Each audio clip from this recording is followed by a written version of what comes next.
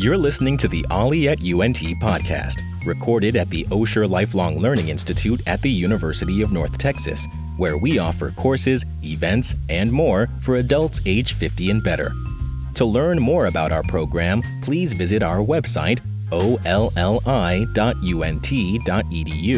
or send us an email at olli@unt.edu. Now let's join our host, Ollie at UNT member Susan Supak, as she sits down for another conversation with one of the people who makes our program so special. This is Susan Supak speaking at the Osher Lifelong Learning Institute at the University of North Texas in Denton, Texas, known to most of us as Ollie. I'm speaking with Texas master birder and naturalist Scott Keister. Scott has an MS in environmental science and is a retired oil and gas geologist. His contributions to educating people about the natural world around them, as well as his efforts toward the preservation of natural habitats and the environmental health of our area, are as significant as they are numerous. Welcome, Scott. Thank you. That was a lovely introduction. All true. It's really a delight to have you here. Thank you. Let's explore your background a little bit. You're an Audubon, North Central Texas master birder. I know it doesn't fit on the name tag. North Central Texas is the 19 counties that center around the Metroplex. And it is not exactly a habitat distinct area, but it does represent an area in which certain populations of birds are more prominent and more common. So actually the Parks and Wildlife Department has sectioned off the state into, I can't tell you how many of these regions, and this is the region we happen to live in, North Central Texas. And how did you become a master birder? What does that entail? It means you go to class a lot and you study a lot and you go to a lot of field trips. And as I point out to most people, you make a lot of really bad IDs and eventually you get very good at making better IDs. Which you are. Yeah, I know. thank you. I've had the pleasure of being with you, and it's an extraordinary experience. Well, thank you. I often tell people, I have a friend who was at one point the president of Dallas Audubon. He said, the difference between a good birder and a bad birder is a whole lot of poor IDs. Well, that gives me hope. That's great to hear. When did your interest in birding begin? Oh, when I was I'm holding my hand about the height of the microphone. Which is short, by the way. Which is short. My mother was a life member of the Audubon Society. Oh, okay. Runs in the family. From as long back as I can remember, it was not a red bird, it was a cardinal, or it was a scarlet tanager, or whatever. I wasn't allowed the option of, oh, that's just a bird. That didn't happen in our house when we were growing up. It was a definite thing. There were bird feeders and bird houses and bird baths all over our little tiny quarter-acre backyard. That's terrific. So you were able to actually identify birds as a child? Oh, yeah. For a lot of species of birds. I was a nerd at a very early age. Well, that's great. It's a great skill to have. I see that you were an oil and gas geologist, so your interest in the natural world spread to all kinds of areas. Oh, I would say I went into geology, as odd as this might sound, because my 6th grade teacher, when I was in high school, I stopped by to visit her and said I was thinking about computer science, and she said, don't you remember how much you loved rocks and all the fossils you collected at your grandparents' place? I said, yeah, I kind of did. And I thought about that, so my senior year I took a geology class that was offered at my high school, and that was that. And wow. I was going to be a geologist. I love that story. And I was going to be a geologist in part because it would take me outside and I could hike through the mountains, and you can do all of those things if you don't mind working for the United States government or a university, and you make a whole lot more money working in the oil industry. So it was an early sellout on my part. Well, never underestimate the impact we can have on young people then, right? Because it was your teacher that made that remark. It was my teacher, and it was just an odd, offhand comment of, I always thought you'd be a geologist. I thought, well, I'll try this geology class and see what I think. Well, what do you recommend for people like me that have always loved birds? I find them so fascinating, beautiful, but I can't walk in the woods and pick out bird songs and that kind of thing. Okay. If you're interested in becoming a birder, the first thing you need to do is get out and look. There are within 25 miles of where we are sitting, at least 4 different bird walks that happen every month. And the best way to learn to bird is to go out and do it. The other thing to do is snag onto a mentor or 2 or 3. You don't have to cling to them, but listen to what they say. The best learning I've ever done as a birder was through friends who were birders. There are not thousands, but probably hundreds of different classes you can take from different institutions, organizations that will give you some basic background in birding. If I were to recommend, I'm not shilling for Cornell University. The Cornell Lab of Ornithology offers many, many very excellent classes on birding. The first 2 are Be a Better Birder Shape and Size and Be a Better Birder Shape, Color and Pattern. And I think they're about $30 each. So it's affordable for most people. And that's a really good way to learn the skill of birding. You will not learn how to identify what is a cardinal and what is a summer tanager, but you will learn how to tell the difference when you look at those 2 birds so that you can figure it out. Birding is not just getting to be able to look up in a tree and go, oh, that's a blue jay. It's being able to get up, look at that tree, and oh, that's a blue jay, and the crest is kind of gray and he's sort of slender. So I bet that's a blue jay that was born this spring. And to listen to a chickadee call and listen to the fact that it's got 8 D's at the end, it's chickadee, dee, dee, dee, dee, dee, dee, dee, and go, that chickadee's upset about something. And probably not you. Human beings are big, clumsy, and not much of a threat. We get about 4 D's, maybe 5 D's if we're, too close. If you're a sharp-shinned hawk, you get 8, maybe 9 D's. Chickadees' calls approach a very, very simple language. And I only know that because I'm currently developing a talk on chickadees. Birds as a class, and they are a class, AVs as a class, are fascinating. Not just because they add a note of grace to life that nothing else does, but because they have these wonderfully complex, interwoven lives. And once you learn a little bit about them, if you're one of those folks like me or Sue, you'll find yourself wanting to learn more about them, to have more understanding. I was thinking about that on the way up here because as I turned off of the road to come up 35 to come to Denton, there was a whole kettle of vultures floating in the sky. And I didn't even have to, I just glanced over and said, oh, they're all turkey vultures. I know how they look when they fly. I know roughly the height that they fly at when they're out looking for food. And turkey vultures as a group would almost rather fall out of the sky than flap their wings again when on a warm, sunny day because they can ride thermals to get up in the air. So you just see these birds floating around. And they're ugly as sin. They've got red heads with no feathers on them so they can poke their heads into dead bodies. They're delightful creatures. When they get too hot, they pee and poo on their legs to cool off. Oh, dear. If you get too close to a vulture and he gets upset with you, he'll puke in your direction. So here's this beautiful thing up in the air just soaring along. And you know all these other things about it. It's like, oh, that's kind of a mixed bag of a being up there. So it's learning not just identification, but learning about the histories and the lifestyles of birds that makes birding a full and interesting occupation or hobby. I have been in touch with the Cornell Bird, what did you call it? The Cornell Lab of Ornithology. Yes, and they do have wonderful classes. They also have an app that's called, I believe it's Merlin. Yes. Do you recommend that? Oh, I absolutely recommend Merlin for new birders. Thank you for bringing that up. You're welcome. Well led. Incredible. Merlin is kind of like 5 questions to the bird you're looking at.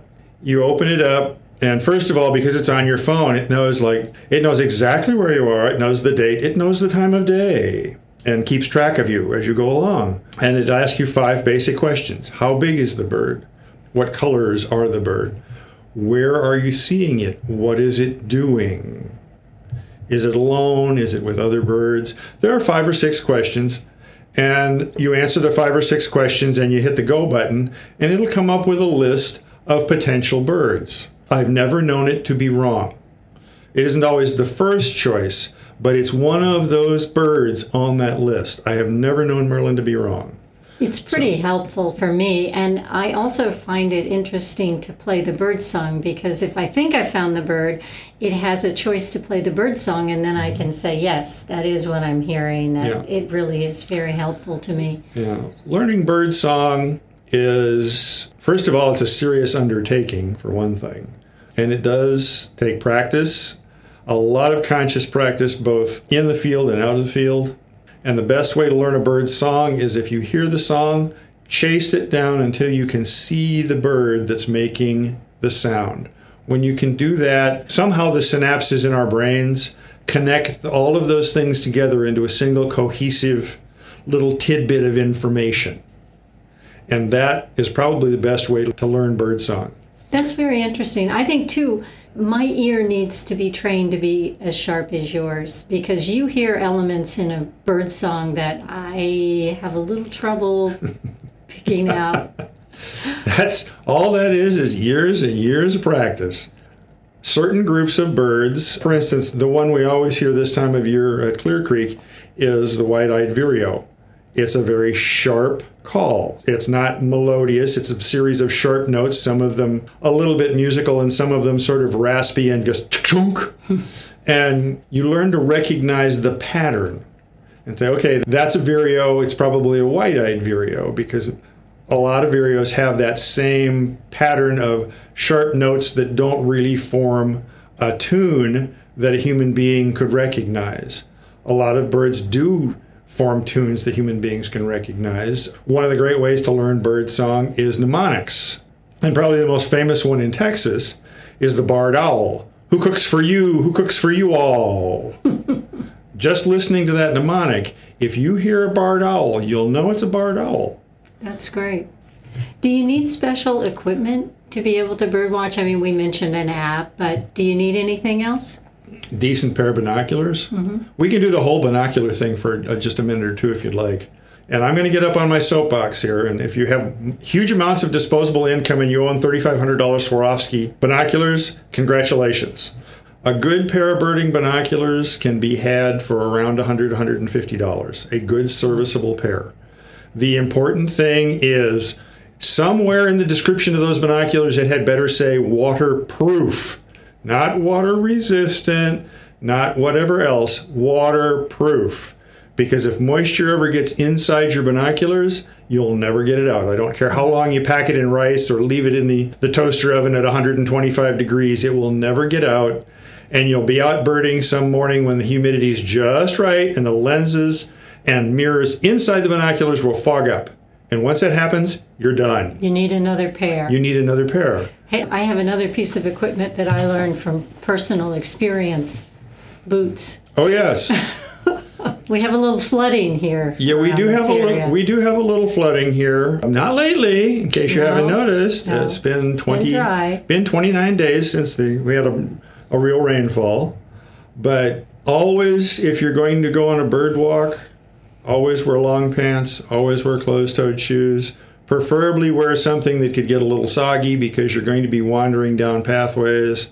Even at a place like Lilo, where the bird walks are largely led on pathways that are been covered with some kind of aggregate material, you're still going to be walking outdoors. So always wear long pants and always wear a pair of boots or a good sturdy pair of walking shoes. Now, why would you want to wear long pants and closed-toed shoes? Because there's this plant out there called Toxidodendron radicans, and it grows everywhere in this part of the state, and it's known commonly as poison ivy.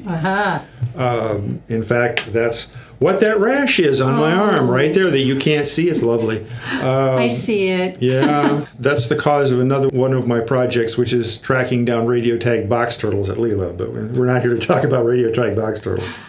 Anyway, it's always a good idea because you can see that bird up there in the top of that tree, but it's, you'd like to get a little closer and you walk off the trail maybe 15, 20 feet to get a little closer, and you're going very quietly and calmly so that the bird doesn't flush and you're not paying any attention to what you're walking through. And if it's the right time of year and the temperature's right, you could step on somebody who might want to bite you. Yes. So always wear boots, or at least wear a good sturdy pair of walking shoes, and always, always, always wear jeans or some other kind of long pants. What about having just recently moved from the Northeast? We have a real problem with Lyme disease, with the deer ticks. Okay. I don't know that you have that problem here, but you have chiggers, which we didn't have to contend with. Oh, yes. They don't make you potentially fatally ill, but they make you very uncomfortable. Absolutely.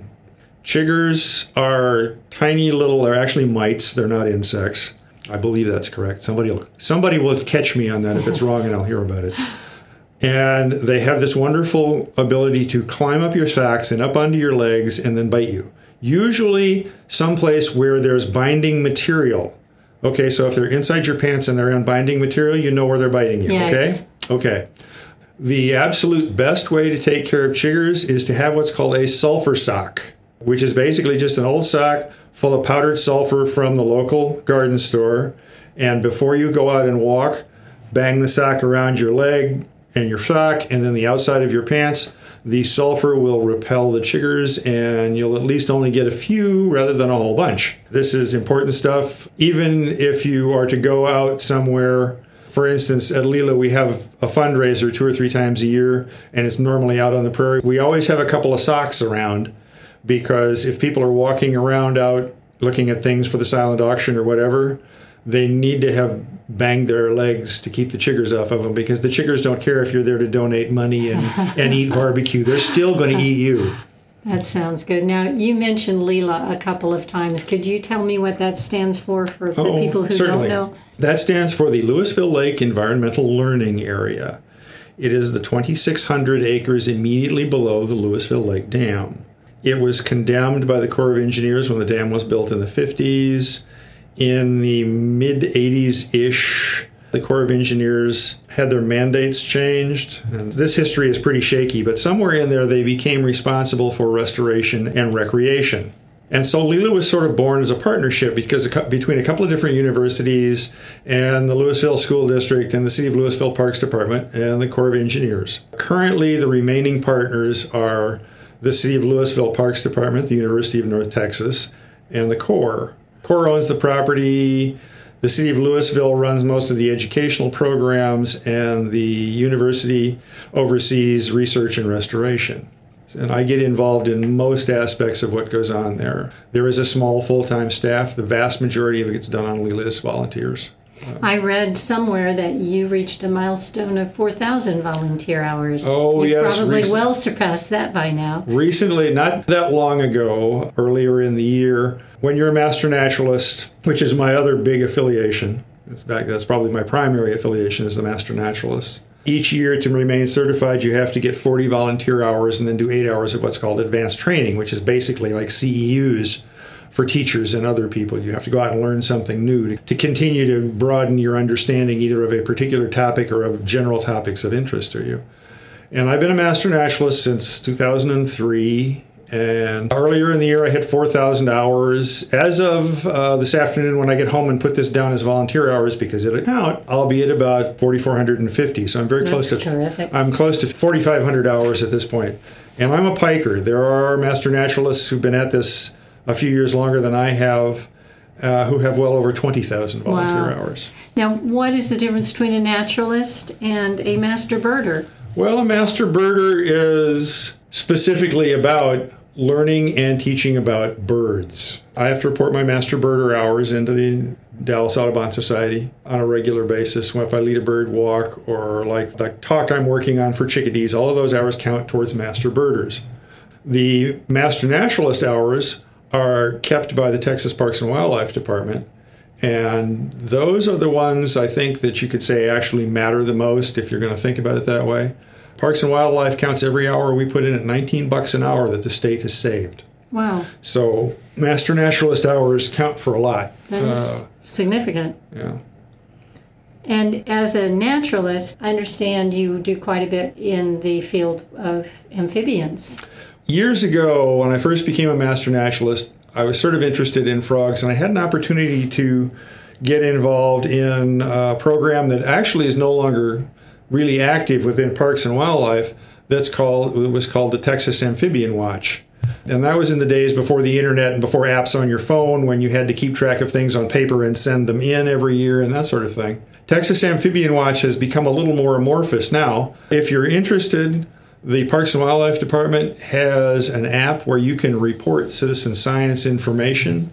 And anytime you see just about any wildlife or even plants, I guess plants are still wildlife, you can go to the app and report where, and again, the phone will know where you are, what time of year it is, and so on, and report that you have seen a certain animal or a certain plant, and you can report it to the state, and it becomes part of gigantic databases all over the place. That's why master birder stuff is so important, because everything we do pretty much gets reported into what's called eBird, which is the citizen science project run by the Cornell Lab. eBird has already been responsible for much better understanding of bird migration, changes in birds' ranges, because ranges are changing as the climate is changing. So all of this information gets reported, and now that we have gigantic databases on gigantic computers, people can look back on it and watch for change over time and just get a snapshot of how things are today.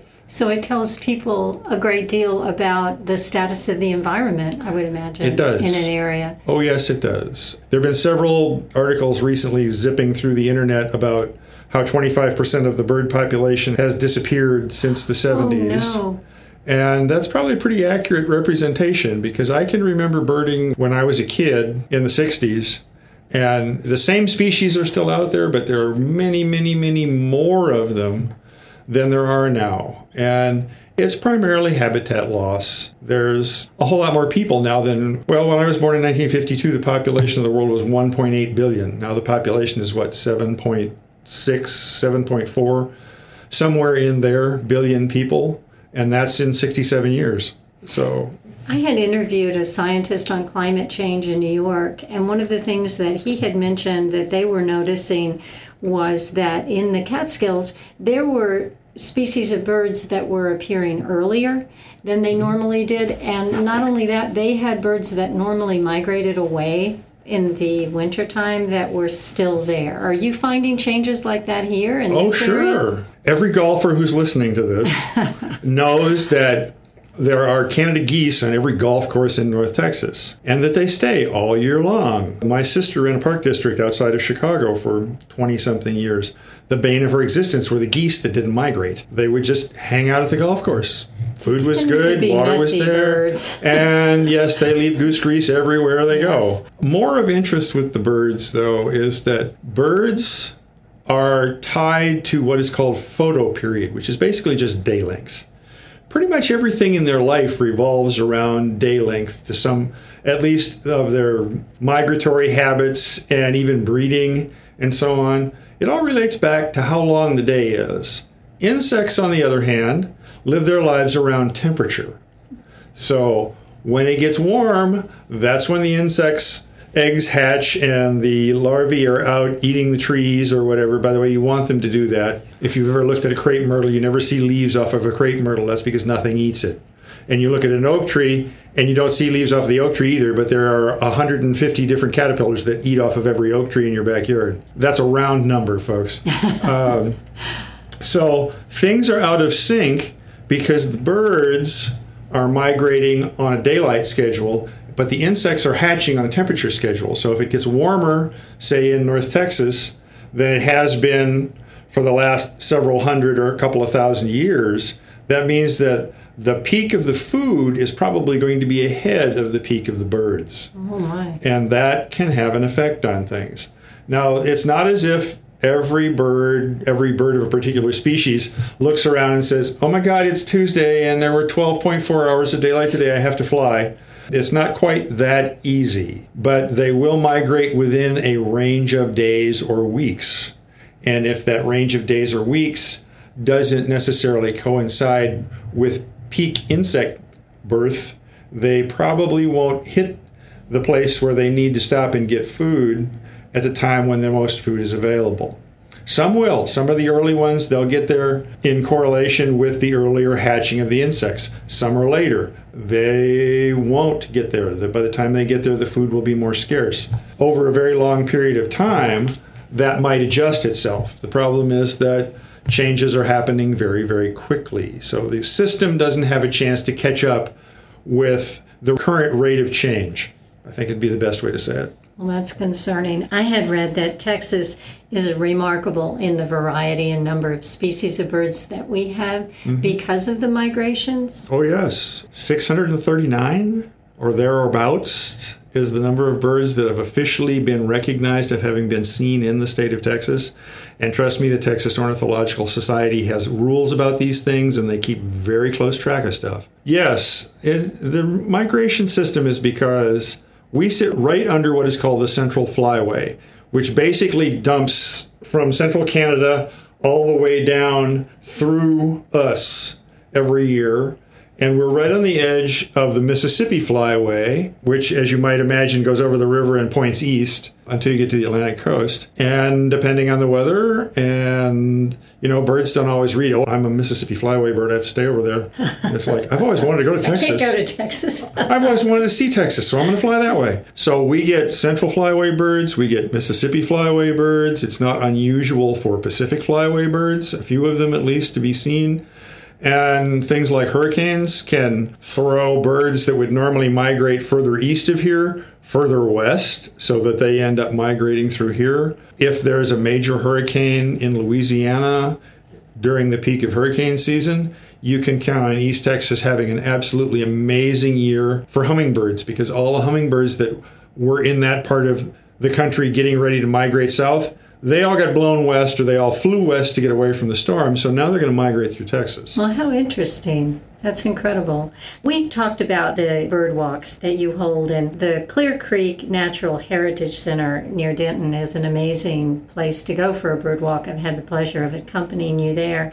And I know there you also have an extensive knowledge of the plants in the area. You mentioned those kinds of things. I mean, it's really quite a remarkable experience. You want to talk a little about the purpose of those and what people are exposed to? A bird walk is primarily look at birds, but birds live in an environment. They live in a habitat. Knowing something about the habitat doesn't hurt either. Particularly here in the next month or so, we're going to start seeing sparrows showing up. I think 16 different species of sparrows live here in the winter. Probably only one lives here year-round that's native. Everybody knows what a house sparrow is. That's the ones that make their nests in the letters over the Home Depot store, and the ones that are floating around in the garden center and sometimes get in the building. Those are European Old World finches. They're not even sparrows. But the native sparrows pretty much all breed in the northern tier and into southern Canada, and some of them all the way up into Alaska. But a whole lot of them winter here. Food's plentiful, temperatures are nice. This is a long way to fly, so why not just hang around here? At Lila, this will be our 6th winter, I think. One of the faculty members at UNT is an ornithologist, and we've been doing what's called a winter site fidelity study, which basically means you go out and band birds. This is another one of the things I do at Lila is bird banding. In the wintertime, you put the nets up, and banding requires you put up these huge mist nets. They're 9 by 36, give or take, and whatever that would be in metric. For the sparrow studies, at least, you literally go out and chase the birds into the nests. And what you're hoping to find is not a bird you haven't banded before, but a bird you have banded before. Because that shows that that particular bird returns to the same place every winter.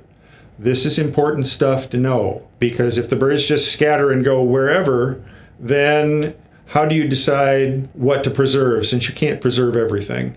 But if you can show that there's site fidelity, that the birds continue to return to the same place year after year after year, then you can say, well, this is a place that we need to save, because this is habitat that birds use in the wintertime. And so far, I think last winter, the longest tenure, we had a bird we banded in 2014. So I've been coming back to the same area of the prairie out at Lila for 3 years running.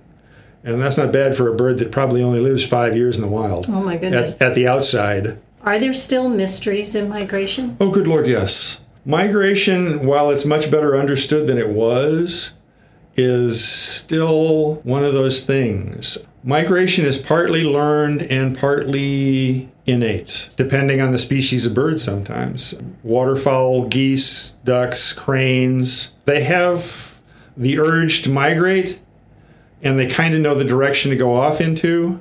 But mom and dad teach the kids how to migrate every year. They all go en masse. Songbirds, it's largely genetic. In fact, there are about, I think, 60 genes in one chromosome that pretty much encode migratory habits. So this is interesting because it's such a compact little thing. It's also interesting because you change one of those genes and it's going to change the migration habits. A great story related to this is not North American but European. There's a little bird called a European blackcap. It's related to North American flycatchers. In the years before World War II, it was a big deal for birders in the UK to see a European blackcap because they all lived in Central Europe and they migrated to Africa, except for a few who had funky genes, funky directions for migration. And they would fly to the UK and hang out on the beaches in the UK in the wintertime. And it was, as I understand it, I've read about it, if someone saw a blackcap, it became something. And the English, the Brits in general, are great gardeners and great birders. Everybody came to see the European blackcap if it would show up. After the Second World War, the British government chose to plant large quantities of berry-having, fruit-bearing bushes to hold down the sand dunes behind the beaches. This created a wonderful thing for the blackcaps, winter food. So instead of a few of them showing up and maybe only a couple making it back because they didn't survive the winter, the few that showed up ate like pigs, went home, survived. Their genetic makeup that said, don't go south, go west, continued to be perpetuated in a larger way. And now there's a sizable population of tens of thousands of European blackcaps that migrate to Europe every winter. They spend the winter in the bushes, and then they go back to Central Europe. And in point of fact, the ones that migrate to the UK get back first and have more success breeding because they don't have to migrate near as far as the ones that have migrated to Northern Africa. It's actual evolution that's happening within the time span that human beings can see it. And it also points out the strong genetic connection between migration habits and the actual birds. Well, I have to give a plug for your OLLI classes, which are very interesting. You have included information on birds that we commonly see in our backyards, as well as one called in W.C. Fields Fashions, My Little Chickadee. Yes, that's the one that I'll be teaching this fall. I can't wait. I thought it very interesting when I read about the course that you talk about the warning calls that the chickadee has that are not only recognized by other small birds, but by multiple small animals as well. And a lot of this work was done by, credit where credit is due. A lot of this work was done by a professor at the University of Montana named Eric Green. He's been kind enough to email back and forth with me once or twice when I had questions. The chickadee call, well, first of all, chickadees are in North America, there are 7 different species of chickadees. Worldwide, there are 67, 68 species of Paridae, which is the family name, Parids for short. Chickadees, titmice, and European tits. In birddom, tit means a small, insignificant thing. It comes from an Old English word. So there are coal tits and blue tits and great tits and giant tits and all these tits in Europe. In America, we have chickadees and titmice. We have the gray-capped chickadee that is really only found in interior Alaska. If you happen to see one when you're on the Viking River cruise in Scandinavia, it will be referred to as a Siberian tit. Same bird, just a different name because you're on one side of the continent or another. But chickadees are what are called a nuclear species. In the off-season, when we're not breeding, they form mixed flocks with other small songbirds. But it's always the chickadees that are kind of the leading culprits. This is for 2 perfectly good reasons. More eyes means more birds looking for predators. More eyes means more birds looking for food. Some recent research done out of the University of Cincinnati and Lehigh in Pennsylvania suggests that the feeding aspect of it may be kind of a wash. Because yes, you have more birds looking for food, but you also have more mouths to feed. And at the same time, there's a very strict social hierarchy in these flocks. And the alpha birds will always get to eat first and eat the most, no matter who finds it. So it's true of a lot of species. That's true. But the feeding thing may be a wash. There may be a slight advantage to more eyes looking for food. The big advantage is more eyes looking for predators. And the chickadee call approaches a simple language. It follows a 5 or 6 note sequence. They've been named A, B, C, E, D hybrid, and D. That has nothing to do with musical notes. That's just what ornithologists have settled on so they can describe each one of these tones. And they always follow pretty much the same order. It's usually A, E, B, C, and then either D hybrid or D. But the sequence can change in the number of repeats of the different notes and the emphasis on the different notes. It conveys information about the birds. And this is just now really becoming understood. I've been talking to a professor at the University of Tennessee, I want to say Nashville. He's a specialist not only in cognitive language, but also in ecology and environmental science. It's interesting because the number of D notes at the end, the chickadee, increases with the threat of a predator that's being seen. So if you see a screech owl or a sharp-shinned hawk, that's lots of D's at the end. If you see a bunch of birders stumbling through the woods, that's just the usual maybe 3 or 4 D's. And if nothing else is going on, just to make conversation, you throw a couple in at the end of the call. If you hear multiple E notes, and you can kind of get a feel for what is an E note and so on after a little practice. If you hear several E notes, you need to look up because the bird is flying. The more E notes, the higher up they fly. The more C notes, that means they are actually flying. So the E notes may be I'm either high up in a tree or low down to the ground, or it may mean I'm flying high or low. So there's a lot of information encoded into it. And if you get into looking at the frequency of the different notes, because there is variation in the frequency, there's a lot of very fine work just getting really started where chickadee groups, these little territorial feeding flocks, they may actually have just slightly different frequencies with members of one flock than members of another flock. So you can recognize the members of your own flock, not only what they're saying, but that it's one of your group, as opposed to one of the other group next door. Well, that is so interesting, the amount of information that you can gain from those kind of things. By teaching people to observe and learn more about the natural world around them, from birds to amphibians to native plants, you help people from all walks of life become more interested in the environment and certainly help to galvanize conservation efforts. And I really thank you for that. Important to all of us. And thank you also, Scott, for speaking to me today. Oh, sure. Sue, I hope you're right. One of the reasons I went back to school in my 50s and got that master's in environmental science was because I wanted to do something green and outdoors, mostly something outdoors, after having spent 42 years in offices or on drilling rigs. And my original hope was to live outside. So Is there any message that you'd like to share with people before we sign off? Oh, goodness. There's another podcast that is out of a Cincinnati Nature Center called The Nature Guys. And it's kind of fun to listen to. It's 2 older gentlemen, probably my age, now that I'm an older gentleman. And they always finish their podcast by saying, step outside and stay a while. There we go. So step outside and stay a while. Absolutely right. Thank you so much.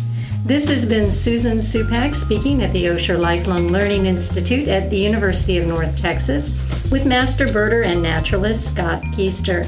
Now, let's all go out and take a walk in nature. Thanks for listening.